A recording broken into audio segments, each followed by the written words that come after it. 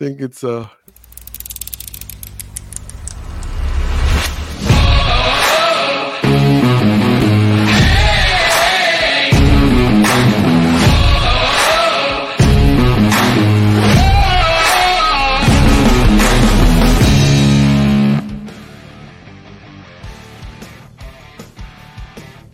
Eve. Welcome all. So we are excited to be here. Today is January 9th, 2024. So we are 9 days into 2024, guys. I know I'm trying to do my math here. I'm not that good with math, but I'll do my best. We have on the show tonight, or today, this morning, my good friend, Mr. Barry Habib, CEO of MBS Highway. How you doing, Bear? I'm doing great. Yeah, 9 days in already. 9 days in. Now, Bear, I was going through your bio this year, and every year your bio gets longer and longer with more and more accolades, man. It's just amazing what you're doing out there in the world. It's just powerful, man. It's so powerful. Well, thank you, buddy. I try and do some. I try and do some good things out there. Yeah, I mean, I got on you. I know that you did the best-selling author for Money in the Streets. You got the 3-time Crystal Ball Award by Zillow and Pulsenomics for the most accurate real estate forecast. Well, I'm trying to get a fourth one. Our forecast for this year for 6.8% might come in right on the nose for real estate value. So we're hoping. Wow, man! Congratulations, man. It's so good stuff there, man. So, anything going on interesting in the market, Bear? Yeah, there's a lot. We just came out with a forecast, and our forecast basically breaks it down to supply and demand in every different area. Whether it be where interest rates are headed, it's going to be the supply of paper that's coming out on the market versus can we sop it up, and what's going to be the demand for that. What are the Fed's reactions going to be to inflation? How are we going to handle the situation as the reverse repos drain down, and what are we going to do with quantitative tightening? And of course, real estate. Real estate's all about supply and demand. So lots going on. It's going to be an interesting year, but I think it's going to be overall a much better year. We see real estate volume of transactions increasing 15 to 20%. So that should be helpful. I mean, this is albeit from low levels, but it should be helpful. And I do think that there's hopes for rates to be significantly better than what we've seen in 2023. Yeah. But it'll be very much dependent on where both inflation goes and what happens with quantitative tightening. I mean, it's interesting. I'm hearing rate cuts from the Fed from anywhere from 3 times a year this year to 6 times this year. You know what I mean? So the Fed is in their dot plots. They are mostly, not everyone. There's 19 Fed members. 2 of the Fed members said no rate cuts. Although one of them, I'm sure, is Michelle Bowman, who yesterday just said, "Hey, our thought process is evolving." She was talking about rate hikes, so she might come around a little bit more. But there's one Fed member that sees 6 Fed rate cuts. There are the majority of them between 2 and 4 rate cuts. So the mean forecast is for 3 Fed rate cuts, but the market is handicapping a little bit more. The market, the handicaps fluctuate. So currently, it was 6 quarter-point cuts or 150 basis points worth, but currently it is 125 basis points. That is the current market forecast. And that was after Friday's jobs number, which was really probably just a BS number, it's a bullshit number. Let's talk about that for a second, because I've heard other people say the same thing. Like, they're not believing this jobs report that comes out recently on the last few times. What is that about? Well, if you take a look at the way that the mechanism for the jobs numbers come out, it is a Herculean task with 168 million roughly people in the labor force to try and figure out how many jobs were lost and created and come up with a net number every month. It's difficult. So you have to rely a lot on modeling. And that modeling is very flawed and very faulty. One of the big so if you take a look at the way that it's constructed, we'll get a little wonky quickly here. So there's the business survey, and then there's the household survey. So the business survey, they survey businesses. So the business survey, you split it in 2. They take 125,000 large companies, and those large companies, they get a very poor response rate, less than 40%. So now you got less than 50,000 companies that will tell you the amount of job gains versus loss. Now, that's valuable information. But then the other half of it is called the birth-death model. This is where they get medium and small-sized businesses to tell you how much. Now, they're not going to survey the owner of a delicatessen, okay? But what they are going to do is they're going to take a look at something called the birth-death model. How many businesses were born and how many businesses closed during a month? Then they have to do guesswork. How many people do we think worked at that business? Mm. So it is a very flawed methodology, and that's why there are so many revisions. Now, that's half the survey. The other half of the survey is called the household survey. So they actually call people. They call about 60,000 people. They don't get full responses. They get another, maybe half of them respond. So again, it is a limited amount. But of those people that respond, they ask them if they're working during the period. And this is where they try and determine how many people are working and the rate of unemployment.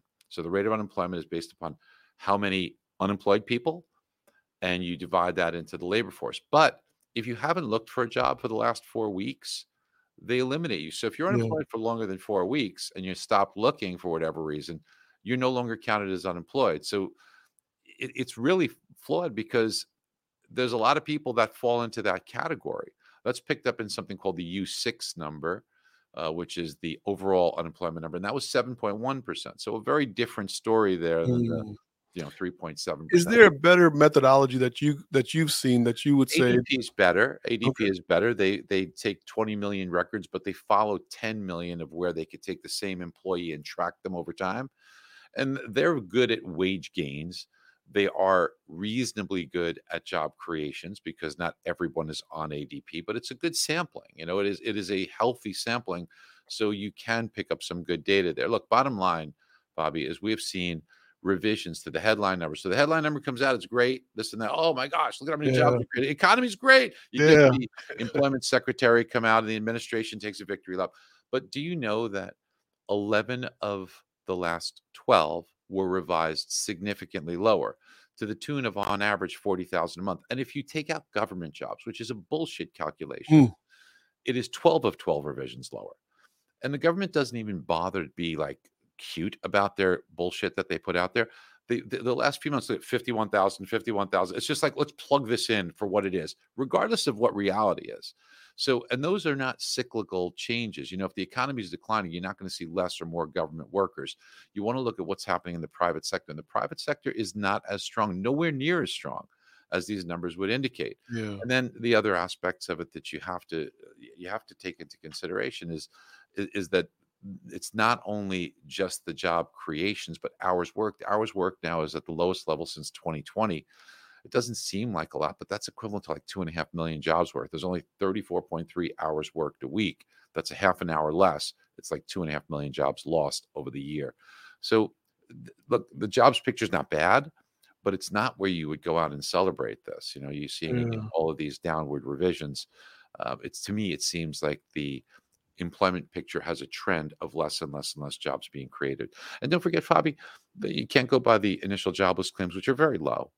But a few problems with that is that, if I'm paying a headhunter to hire somebody, or if I had a hard time hiring somebody over the last couple of years, I might be a little bit more,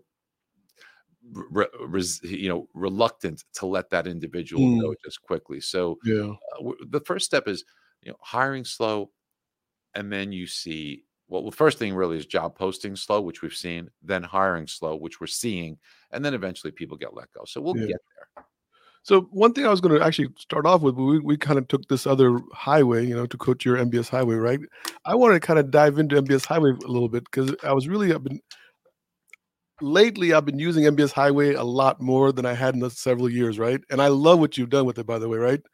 So I want to know something, Bear. Like I remember years ago when I first met you, like I don't even remember this, 2002, right? You were big on the 25-day moving average as the leash of the bond market for the MBSs, right?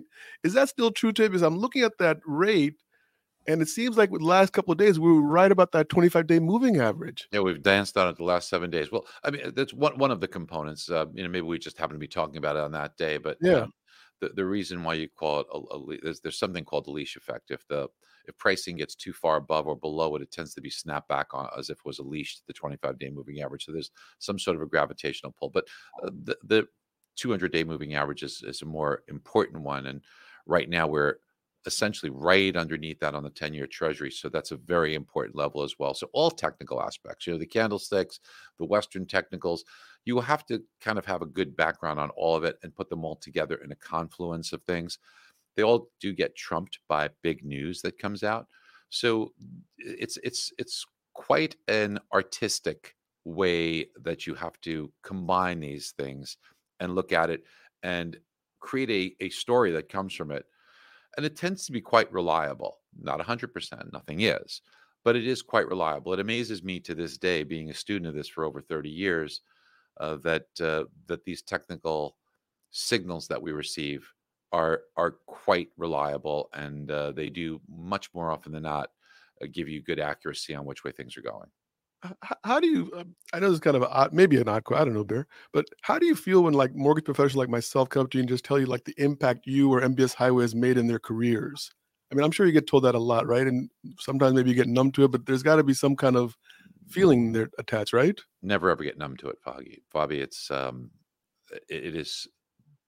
Yeah, I'm at a stage in my life where God's been very good to me. I grew up extraordinarily poor, and I've been blessed and been able to do some things that I didn't even imagine could be possible uh, from a achievement point of view. So I do this now because a passion, because of meaning, and because of the desire to want to do good and to get that type of reaction lets you know you're on the right path. So it's exactly what I hope for. We don't always get it right. Hey, listen, let's face it. I'm the first to admit that you do make a lot of missteps along the way. Won't be the first, won't, but by many times, and it certainly won't be the last either. Last year we thought that in 2023, middle of the year, the rates would come down, and Hmm. we made a lot of good calls on rates. And certainly if you if you look at what we did intra, days and intra months, and looking at the market, we called it accurately. But when we had to make a call as a forecast at the beginning of the year, boy, you really put your neck out on the line. Hmm. Hmm. And what we didn't see coming was a lot of the things that caused rates to move higher. And again, it was supply and demand. It was a lot of the excess debt that we had agreed to. There was a deal that was made. I'm not going to get political here, but the Biden Sure. administration and Kevin McCarthy made a deal, and they removed the debt ceiling, and they had the $2 trillion. It's almost incredible to how much paper had to be put out there. Yeah. Now, this paper not only had to be absorbed by the market, which, anything that's supply and demand, we have a lot more supply that's got to be absorbed. Well, you got to entice people to do it. So it's a higher rate. We didn't see that when we made our forecast in December of 2022 that Right. this would happen in June of 2023. So it caught us by surprise, as it did many. But the other thing too, Bobby, is that the Fed continuing to hike rates kept the normal buyers on the sidelines. I mean, think about it. Let's just say you're managing a lot of money. Hmm. Why would you go ahead and buy these treasuries when you knew that the yields on these things would go up because the Fed was going to keep hiking? Right. So that would be like saying, "Oh, I want to buy into a CD today," knowing full well that they'd be a better rate in the future. So what did they do? They used this reverse repo facility, and banks put their money in the equivalent of a money market, Hmm. knowing that as the Fed hiked rates, which they were anticipating doing, they were going to get a higher and higher and higher return. So this facility hit $2.5 trillion. Now it's been drained. And that's why you've seen rates come down to about 700 billion to 800 billion, in that range. The thing of it is that as that comes back towards zero, the problem that you run into is, where is all the buying going to be coming from these treasuries? So what we have to hope for is that in the second half of 2024, the big question mark is, will the Fed stop quantitative tightening? Because that's pouring an extra $1.1 trillion of treasuries and mortgage-backed securities on the market. Now, the Fed's not going to buy. It's not going to be quantitative easing, but we want them to slow that down. It's got a multiplier effect. If they slow that down and the Fed's cutting, we should have a good year for interest rates. Hmm. What do you think, like with the evolution of AI and all this technology that's coming around the high? I mean, we're all into it, right? We're about a year into AI development, and obviously MBS Highway, and I want to keep talking about that a little bit. Is you guys are always kind of bringing some new stuff. Where do you see the evolution of MBS Highway with the new technology? Is there anything coming on the horizon that you can talk about? We do. Besides We this? we, we use AI.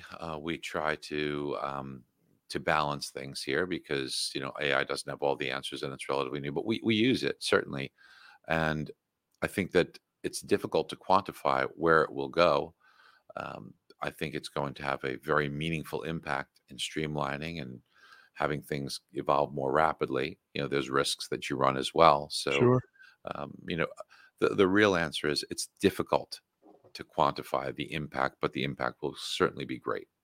Yeah, I mean, I'm seeing AI in so many different variations right now. It seems like it becoming almost like a buzzword, like no carbs. Like everything now also has AI infused into it. I can't understand all that, like what happened in 12 months. And AI experts that have evolved out of Well, nowhere. it's difficult for anyone to be considered an AI expert because it's so uh, quick to evolve, Yeah, yeah. and it changes so rapidly. I think that a more appropriate would be an AI student, but Yeah. people are gonna label themselves whatever they want to label themselves. So look, Bear, 2023 was a rough year for loan officers. You and I have been in the industry. By the way, just a little side note, January 3rd was 30 years in the industry for me. So 30 years I've survived. I know you've been in a little bit longer, but you know what I mean? 30 is like, that was a heck of a milestone for myself. And I had to think to myself, like 2023 really was a rough year. It was a rough year for loan officers. It was a rough year for the industry. It was a rough year for a lot of people. I mean, where do you see 2024 as far as loan officers in specific, not the market itself, but how loan officers can position themselves to have the right mindset when it comes to like how do you see them engaging the consumer, refinance opportunities, purchase opportunities, that kind of stuff. So it's a great question. So between us, we've got 66, 67 years of experience here. But most importantly, Fabi, I think it's that we have grown over that experience. It's not like many, unfortunately, people have, they might say they're in the business 10 years, but it might be that same year 10 times. There's Mm, a big difference there. So growing and learning, which we both have and share a thirst for, is very critical. I love the question that you asked because when you think about it, 2023 unfortunately saw a lot of people leave the industry, both real estate and mortgage.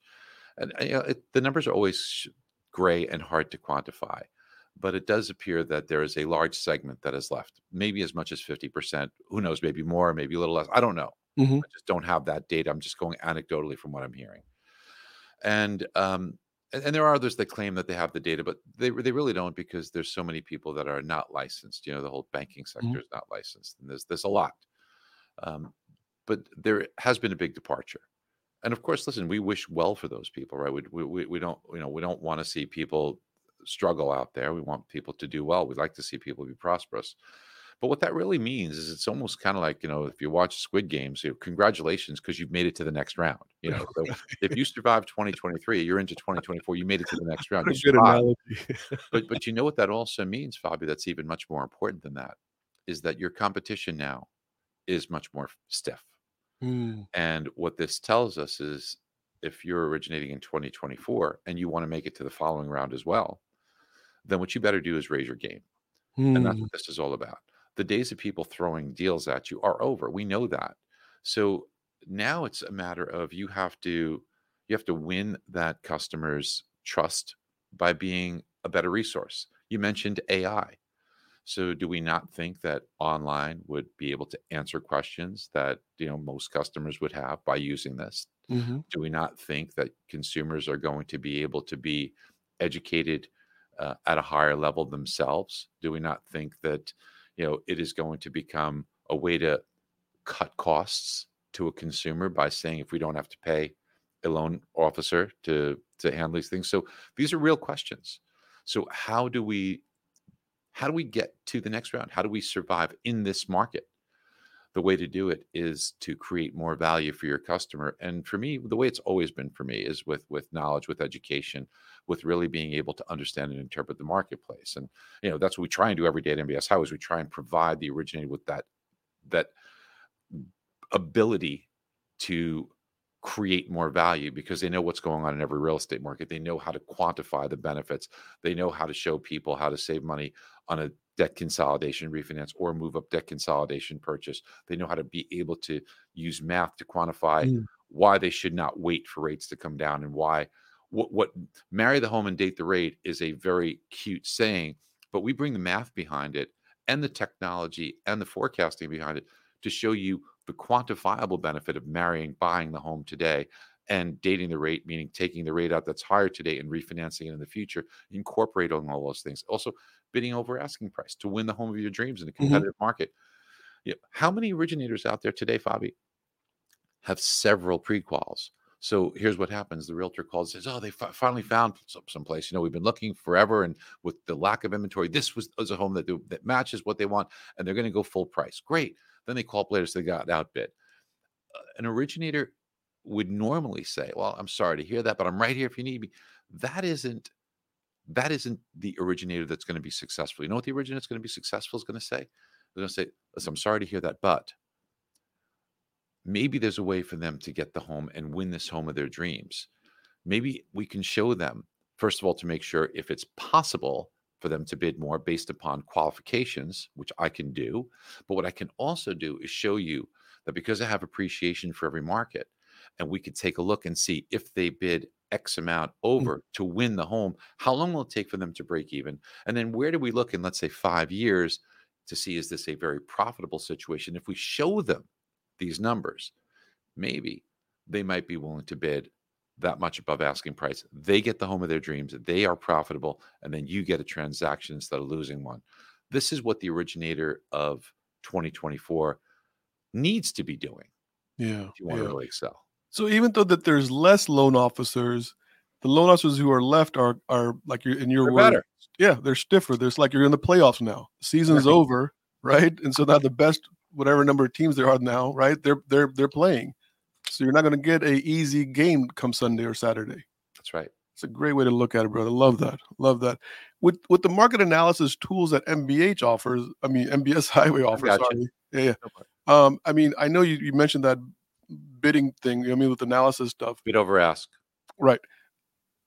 At what point does the customer say, "Hey, listen, I like that, but I really I can't get it through my head. Like mentally, I know that emotionally, I just can't buy into it." Because there's emotion, right? Because when you're dealing with consumers, it could make logical sense, but emotionally it doesn't work. Where could a loan officer intersect at that point? So there's a couple of things we have to understand is, it's number one, not everybody's going to be your customer. Okay. So, brings me back to a chapter in my book when I talk about when I learned how to juggle. And when I first learned how to juggle, believe it or not, there's actually juggling instructors. And I actually taught my son, and Dan is like phenomenal juggler. Wow. He could do 4 and over behind the he's Nice. far advanced than me. But Dan's one of those guys that whatever he does extremely well. So when I learned, the instructor says, okay, we have to throw them up in a certain way, but then you have to let them fall.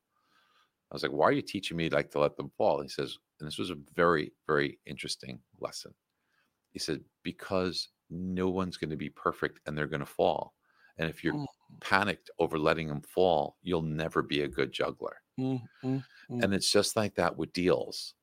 See, if you think you need every single deal and you can't acknowledge the fact that some people aren't a good customer, some realtors not a good realtor match for you, some transactions just aren't meant to be, you're going to lose some no matter how good you are. If you can't be at peace with that, if you can't understand that, I'm not saying be a good loser or be satisfied with that, but there comes a point in time where you have to say, okay, let's move on. I've seen so many people beat themselves up, get themselves in a bad place mentally. So you talked about mindset, right? So what we want to do here is we want to do everything we can do to be prepared to win. Have I become the best loan officer I can be? And this is something you just got to look in the mirror. Do you understand the market? Have you done your reading? Have you done the things to make sure that you are truly an expert and not a salesperson in your marketplace? Do you know what the appreciation levels are? Are you working with the tools and are you an expert in them? Then if you present them correctly, and by the way, are you working on your presentation? Are you standing in front of a freaking mirror and just presenting as if you would? Wow. I've done it forever. Listen, I've been presenting professionally for so many years, but ask the people in my office how often we practice. Every single presentation I do, we sharpen it. After every single one I do.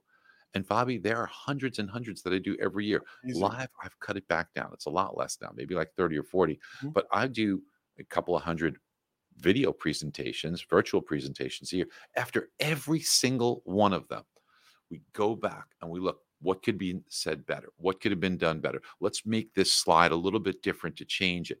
Because remember, I'm changing my presentation and involving it every single time. What would tell a better story? This is every single time. And I've been doing this since 1992 professionally, where I get paid for it since 1992. So, we're talking about 32 years, and this is still every single time. has to get better. It's So amazing when I get a chance to talk to people like you and other people in the same realm, that the student is always there. The student is always eager. The student is always open-minded. There is my dad, before he passed at 92, got by the grace of God, I mean, always said, "I'm always learning every morning." that, Like a week before he passed, Bear, he said to me, "I got a new assistant. Her name is Siri." He had mm. figured out how to use Siri on his Apple iPhone that I got him. And Well, being a student is really important, Fabi. That's and being curious, yeah, and having the mindset of so mindset. What can I be doing better? yeah, great. That's Is great. that something that you guys are asking yourself? Is what can I be doing better? Every time you speak to a customer, could I have done that better? Even if you knocked it out of the park, could you do better? Or let's redefine the things that you're doing well, and make sure that you can apply them the next time. I think So sometimes with the mortgage business, we get kind of blinded by our paycheck.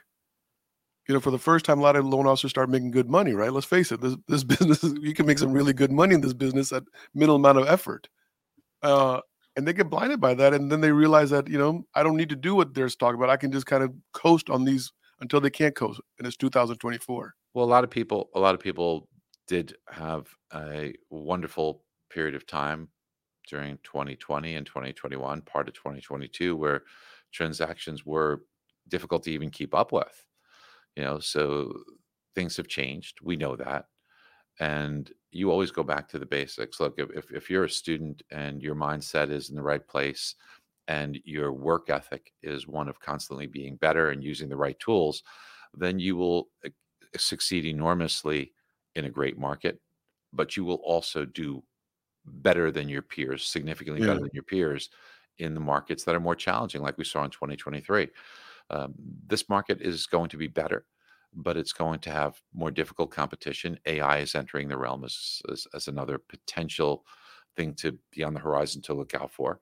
So I believe that you need to have all the skill sets and all the tools and be as sharp as possible. And that means practice. I mean, practice, practice, practice. yeah. And it's not just practice. Perfect practice makes perfect. Perfect practice makes perfect. So um, the point of the juggling and dropping the balls is that you said, what do you do when the customer just doesn't see it? If you've exhausted that, but you've done a good job, then you be at peace with that. Look, that's fine. If they don't see it, they don't see it. You move on, Yeah. and that's all there is to it. I You remember lose a one deal, you move on. I remember one time you said, "You don't wanna spend 45 minutes learning a new product, but you wanna do my loan. Forget about it." Yeah, You know what I mean? And it's so true, right? Like, you wanna do the loan, but you don't wanna learn new techniques. So I yeah. think we always have to learn. Always be learning. Maybe that's the motto for Well, the 2000. beautiful thing about it is it's not time wasted; it's time invested, and that's the thing that just is a very big thing people have to understand. Is there's ways that you can waste time, and sometimes you want to waste time. Quite honestly, you've got to shut your brain down. Sure. you know, hey, look, at night I'll watch a mindless show. Just really, could I be doing something more productive? I could, but that's okay because that's taking my brain and just shutting it down and Mhm. slowing it down. So that's fine. But there are much of the time that you want to spend improving and investing because just think about the leverage you get on that. If Yeah, you learn something and you leverage that, then you could use it how many times? yeah, yeah. That's the beauty of being a student and learning. So, Bear, look, I don't wanna get political. I know you don't wanna get political, but we are in an election year cycle. So the election year cycle always has an impact on economics, right? No matter It we does. like it or not. It How do it you hmm? does. S How do you think the current cycle, the way it's trending, and I'm no prognosticator or anything, right? Ask my wife. Um, but based on what we're seeing right now, is this gonna have an impact on mortgage rates by the end of the year? Well, if you go right to the Fed, right? So Trump appointed um, Powell, but Powell doesn't like Trump, and Biden wanted Lael Brainerd. So Powell doesn't really have an allegiance towards Biden. And this is kind of the end of Powell's run anyway. He's not up for reappointment. This is one of the reasons we got in trouble in 2021. Powell wanted Mm, to be reappointed. He kept rates lower for longer than he should have, created more inflation than than we should have seen. But he did not want to increase rates before the midterm elections came up. I mean, this is how the world mhm, operates here. Okay, so um, unfortunately, we We are in a situation where politics does play a role, and it really shouldn't. What we see here for 2024 is that a lot's going to depend on where inflation comes in and where the job numbers come in. Just recently, the 19 Fed members thought where the unemployment rate would be, and 12 of the 19 members said that the unemployment rate would be 4.2% or under, between 3.8 and 4.2%. Hmm.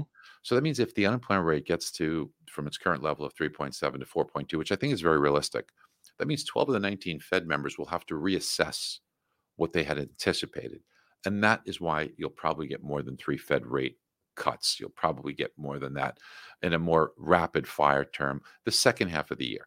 I think the second half of the year should be interesting, and that's when you're going to also start to get the political pressure to say, hey, look, the Fed should not be in a position where they're going to be keeping rates higher than they should be, and stressing the economy, because right now we are very restrictive. It's a little bit complicated how you figure out if the Fed's accommodative or restrictive, but you take the start with the Fed funds rate. So 5.3875 is between the range of 5.25 and 5.5. Then you subtract from that the 3-month expectation for inflation, which it's probably around 3%, but maybe a little bit less than that. So if you take the expectation for inflation and you subtract that from there, then you're about 2.3. And then you have this number that's called like this R star number, around 0.75%. The Fed is restrictive right now by somewhere around 1.5%. So that means the Fed could cut 1.5% and not be accommodative, not be stimulative to the economy. If the Fed cut 1.5%, then that would just be neutral. So right now they are very, very restrictive. And you add to that the quantitative tightening, and we are in a situation where the economy is being forced to slow down. And everybody talks about this soft landing. Look, I'm not so sure. I'm not so sure that there's going to be a soft landing. We didn't get a recession theoretically. Although we did get the old textbook definition, We we had 2 did. negative We quarters did. of GDP. Yeah. So you tell me, did we have a recession? Did we not? If you ask the average man, I think they would say yes. I think the You know, average person on the street says and yes. I hate when they say inflation's transitory. Then ask the average person that, because let's remember the inflation rate is slowing, and that's a good thing that the rate of inflation is slowing. But what about the 20% that we've seen? That's already baked in. The slowdown to 3% isn't that it's coming down through, it's 3% above the 20% that you've already Right. seen, right? Right. So we have seen that, and there's been a lot of blunders by the Fed on that. There's been a lot of blunders politically with all the stimulus that was added. It created all this inflation, and So unfortunately, a lot of this stuff does happen for political gain. yeah. So, but even with the lower rates, the political environment that we're in, the issue that, and I think you and I talked about this last week when we were kind of getting ready for this, was the inventory pressures will remain for housing, Yeah, the builders aren't building enough homes. You got 2 million right? plus households being formed and 1.4 million constructed units. So that's your supply and demand equation. There's too much demand and not enough supply. Now you can delay demand, and you can have, if rates go up, that certainly delays the demand, but it also constricts the supply. We've seen when people don't move up purchase. So, but remember the thing about I hear this, people say, well, rates come down, then you're going to have people who are locked into their homes from that low rate will now put their home on the market. So prices will come down because there's more inventory. I mean, are they not thinking the next step down the chess? They're playing checkers and not chess, because the next step down the chess match is that seller becomes a buyer. They've got to live someplace. So they're going to have to occupy a unit. They're not going to go, live in a tent someplace, or Right. go, so they're going to sell their home and buy another, or at least take up a rental unit, but that's still eating up some of the supply. So Right. you're going to see inventory remain to some degree, difficult. It's going to be tight inventory. There may be more activity, but inventory will still be tight, and homes will go quickly if they're priced appropriately. They'll go very quickly. Yeah. Yeah. I mean, I think to that point, I mean, one of the things that we're really pushing hard is this buy now, sell later program, and people can call me and talk to me about it. But I think the buy now, sell later program kind of addresses that, where a seller can buy a house first, and then we give them 6 months with zero interest to sell their house. I think that alleviates some of the pressure, Bear, when some guy says, I know I can sell my house, I just don't know if I can buy a new one. That definitely takes the pain of the decision out of the equation, right? So it becomes a no-brainer. And listen, let's understand that the average length of a home on the market, the average is 22 days. Mm, Now, what goes into average?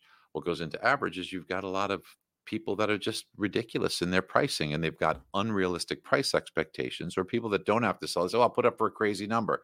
And so it sits for 4 or 5 or 6 months. That takes that average and drags it higher. The real average amongst homes that are priced appropriately, if you mhm. take out all that crazy, stuff, it's probably between 2 and 3 weeks, Wow. and that's a pretty rapid time for you to sell your home. So I don't think the issue is currently or will be that I'm going to have a tough time selling my home. So long as you put your home on the market appropriately, you Mhm, put your home on the mhm. market. And listen, it's going to vary, of course, by area. Markets to markets is going to vary. But if you take an overall picture, you can expect to sell your home relatively quickly if it's priced appropriately. But still, what you're talking about, Bobby, and what you're doing is something that really makes it a no brainer. Because if the average is 22 days and the more normal time is between 2 and 3 weeks, then having that 6 months should give you tremendous peace of mind.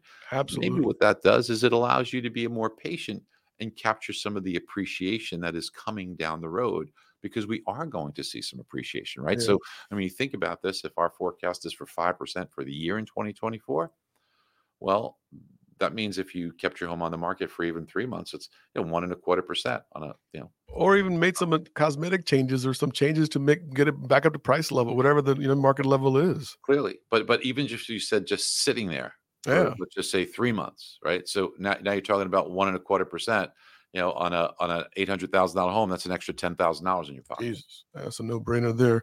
Bear, one more thing, and then I'm gonna let you go here. As the rates come down, people are saying that the values of the property could increase, which could then erase the benefit of the rates decreasing. Is there any No, merit in no, that no, statement? no, no, because the one part of the equation everybody forgets is income. So look, I'm going to give you a very simplistic, because we're going to keep this simple here, right? Let's say in 2021 you had a $1,000 a month mortgage payment because the amount of the mortgage was like 240, and the mortgage rate that you got was, let's say, less than 3%, 2.875, and that gives you roughly, I'm giving you rough numbers here, $1,000 principal and interest, right? Don't hold me to a couple of pennies either way. Sure. $1,000 P&I. Your income in 2021 to qualify for $1,000 a month P&I, remember it's just P&I, would be roughly $4,000 a month. Would you agree with that, Bobby? That's Yeah, about yeah. right, right? So, Mhm. so, but because we're not counting taxes and insurance, so Right. about 4,000 a month P&I. I'm sorry, $1,000 a month P&I, $4,000 a month would be your income, and that's 2.875 for 240. So let's fast forward to 2023, and the end of 2023, you have more expensive real estate. So let's account for that. So instead of a 240 mortgage, you need a 280 mortgage. Okay. Okay.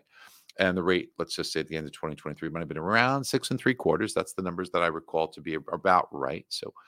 So that would mean that your monthly payment would go up. Again, I'm going to use round numbers, from $1,000 to $1,800 a month. That's huge. It's $800 a month. That's an 80% increase. And people say, clearly that's affordable. And they're right. Okay. And it's an affordability issue. But that $4,000 a month income in 2021, it doesn't have to also go up at 80%. Mm, To mm. offset an $800 a month increase, that's got to go up 20%. Now, according to ADP, between 2021 to 2022, then to 2023, they've already gone up 15%.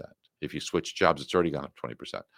But what will happen in 2024 is, now maybe prices go up a little bit, maybe rates come down a little bit, but incomes rise. So you can make the mathematical argument that it is somewhat similar to the affordability circumstances that existed in 2021 that will happen sometime in 2024.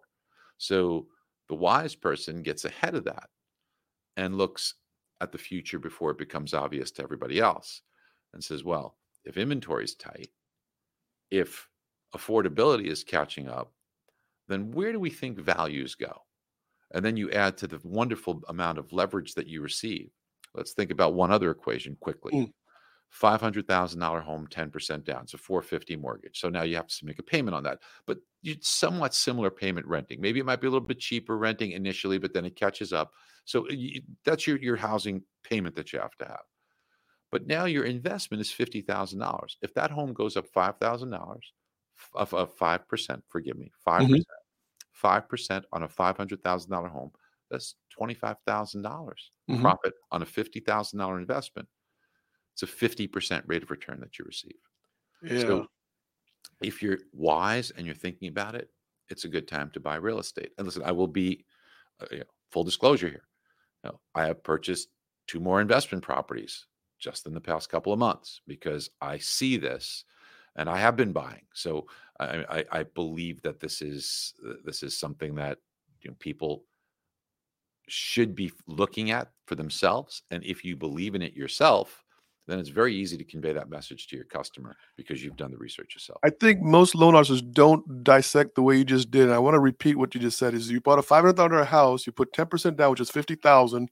It increases 5%, which is 25,000.